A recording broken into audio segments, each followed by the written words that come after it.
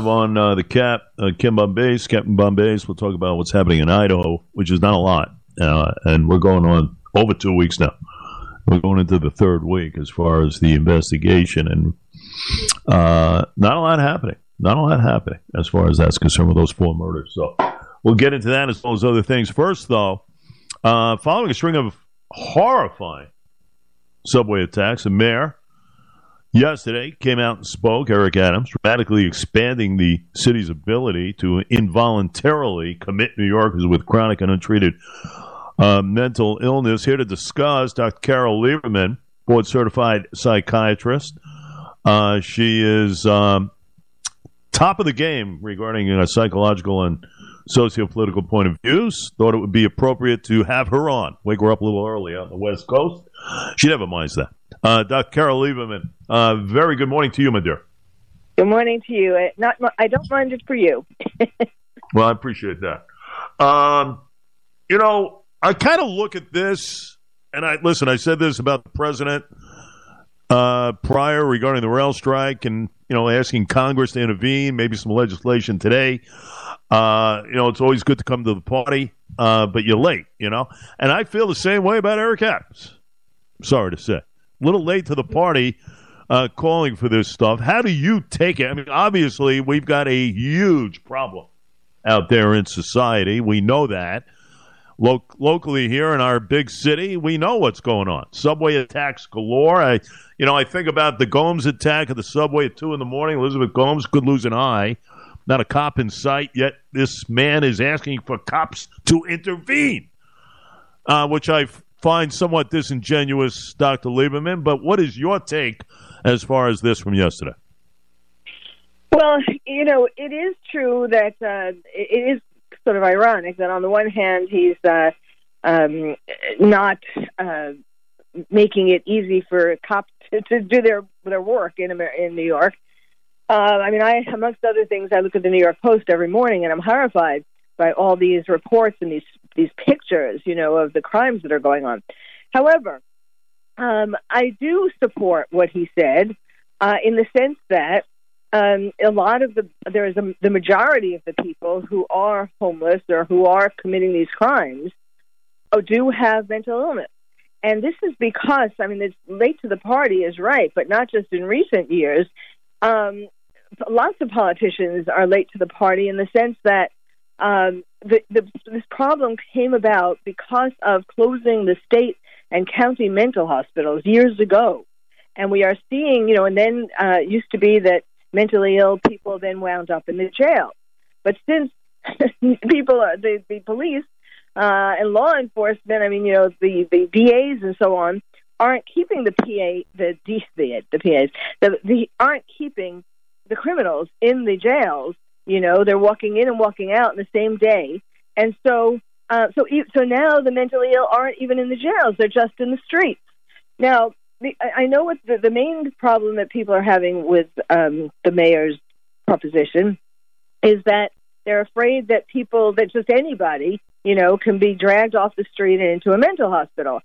Well, they are going to have presumably social workers or something like that going with the police. But it would have to be a psychiatrist, I would hope.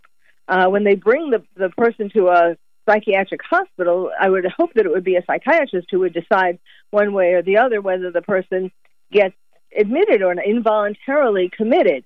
Now, the big problem, though, is that there aren't enough beds. Let's say this works beautifully. Hope it could, but there aren't enough places to put these people in the hospitals. Plus, the governor said, well, I'm going to add an extra 50 beds. 50 beds? There are thousands of people that could fit this category. 50 beds? That's just on the L train platform alone that these people are lurking. My goodness.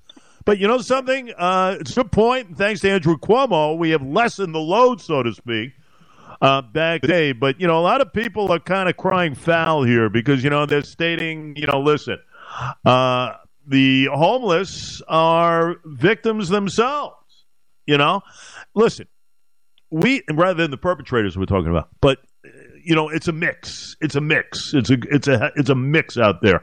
The fact of the matter is we never did anything about this, okay? we continue to disenfranchise ourselves with our relationships with enforcement, and now we're asking for help. It's almost as if it's on deaf ears here. This has been out there for quite some time, and all of a sudden, the mayor is realizing, we got a problem here. And we've had subway attacks going way back here. Forget the bail stuff and everything else and all the criminal activity and elections and everything else and topic points.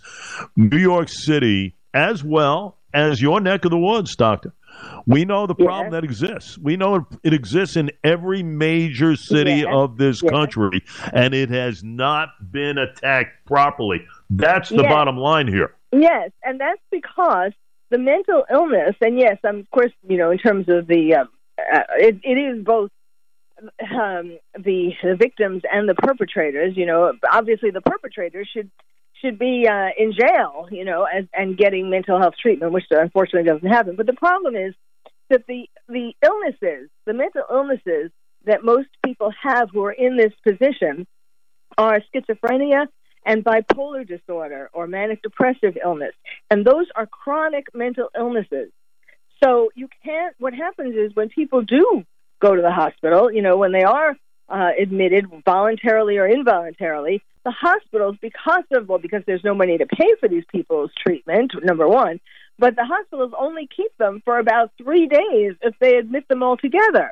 And 3 days, that's, so they give them some medicine and they look a little better after 3 days, but they're certainly in no way able to take care of themselves once they get out after 3 days. So when their medicine runs out, the medicine that they got from the hospital runs out, they are psychotic and they don't get to a clinic or, someplace where they can get more treatment. And it's not just about medicine, it's about therapy as well that people need.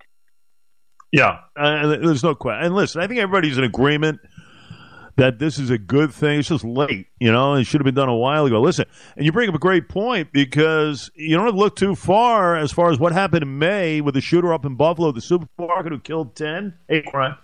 That was an individual that was hospitalized and let out maybe less than 3 days later. Yeah. I'm talking about this Peyton Gendron, who really should have been under serious observation here, only to be let out on the streets to only create the damage he did. I mean, my goodness, we got to get it right here. We got to get it right. It starts with these institutions. It starts with beds, and we gotta fix this issue here. We got a massive issue. It's not only New York City, folks. It's L.A., it's Seattle, it's Portland, it's all over this country. Yes, yes. And that's the biggest thing. People thought, they wanted to close the state mental hospitals. They thought they were a cuckoo's nest. They were like the movie Cuckoo's Nest. But they weren't for the most part. And people were certainly a lot safer and getting help to get better in these kinds of places. Yeah, no doubt about it. We're talking with Dr. Carol Lieberman, and we're talking about Kendra's Law also. Kendra's Law plays some factor into this when you think about it, Doc, because, that was in play a while ago, and somehow that slipped through the cracks and everything else, where you were limiting the involuntary commitment program known as Kendra's Law to just those who presented an imminent threat to not only themselves, but also to the general public here. So they were kind of trained. When you look at these workers, city workers, hospital staff, they were trained to limit this program known as Kendra's Law. So now you got a little bit of a shift here in that thinking. Well, there is certainly a problem. I mean, even look at Nicholas Cruz, for example, in Florida. His mother called the police out to their house many, many times, like 45 times, something like that. And when they came out, he had tortured animals. He had done all kinds of violent kinds of things. And some of the time they brought him to a psychiatric hospital, and it was the staff at the psychiatric hospital who didn't admit him. And, if they had, if he is a good example, got the right kind of treatment, we wouldn't have had Parkland. You're right. Cops called there 39 times, I mean, you had plenty of flags, my goodness, in that case, and no one did anything about it. And that has to change. And, I mean, it has to change. I mean, honestly, a lot of these individuals who commit these heinous acts, obviously they're not right, and we've got to do a better job. I brought up the case of the Gendron kid up in Buffalo. Back in, he committed that act back in May. He was hospitalized even prior to that with an incident. But for like one day. I mean, part of the problem also is like a lot of psychiatrists, especially in California.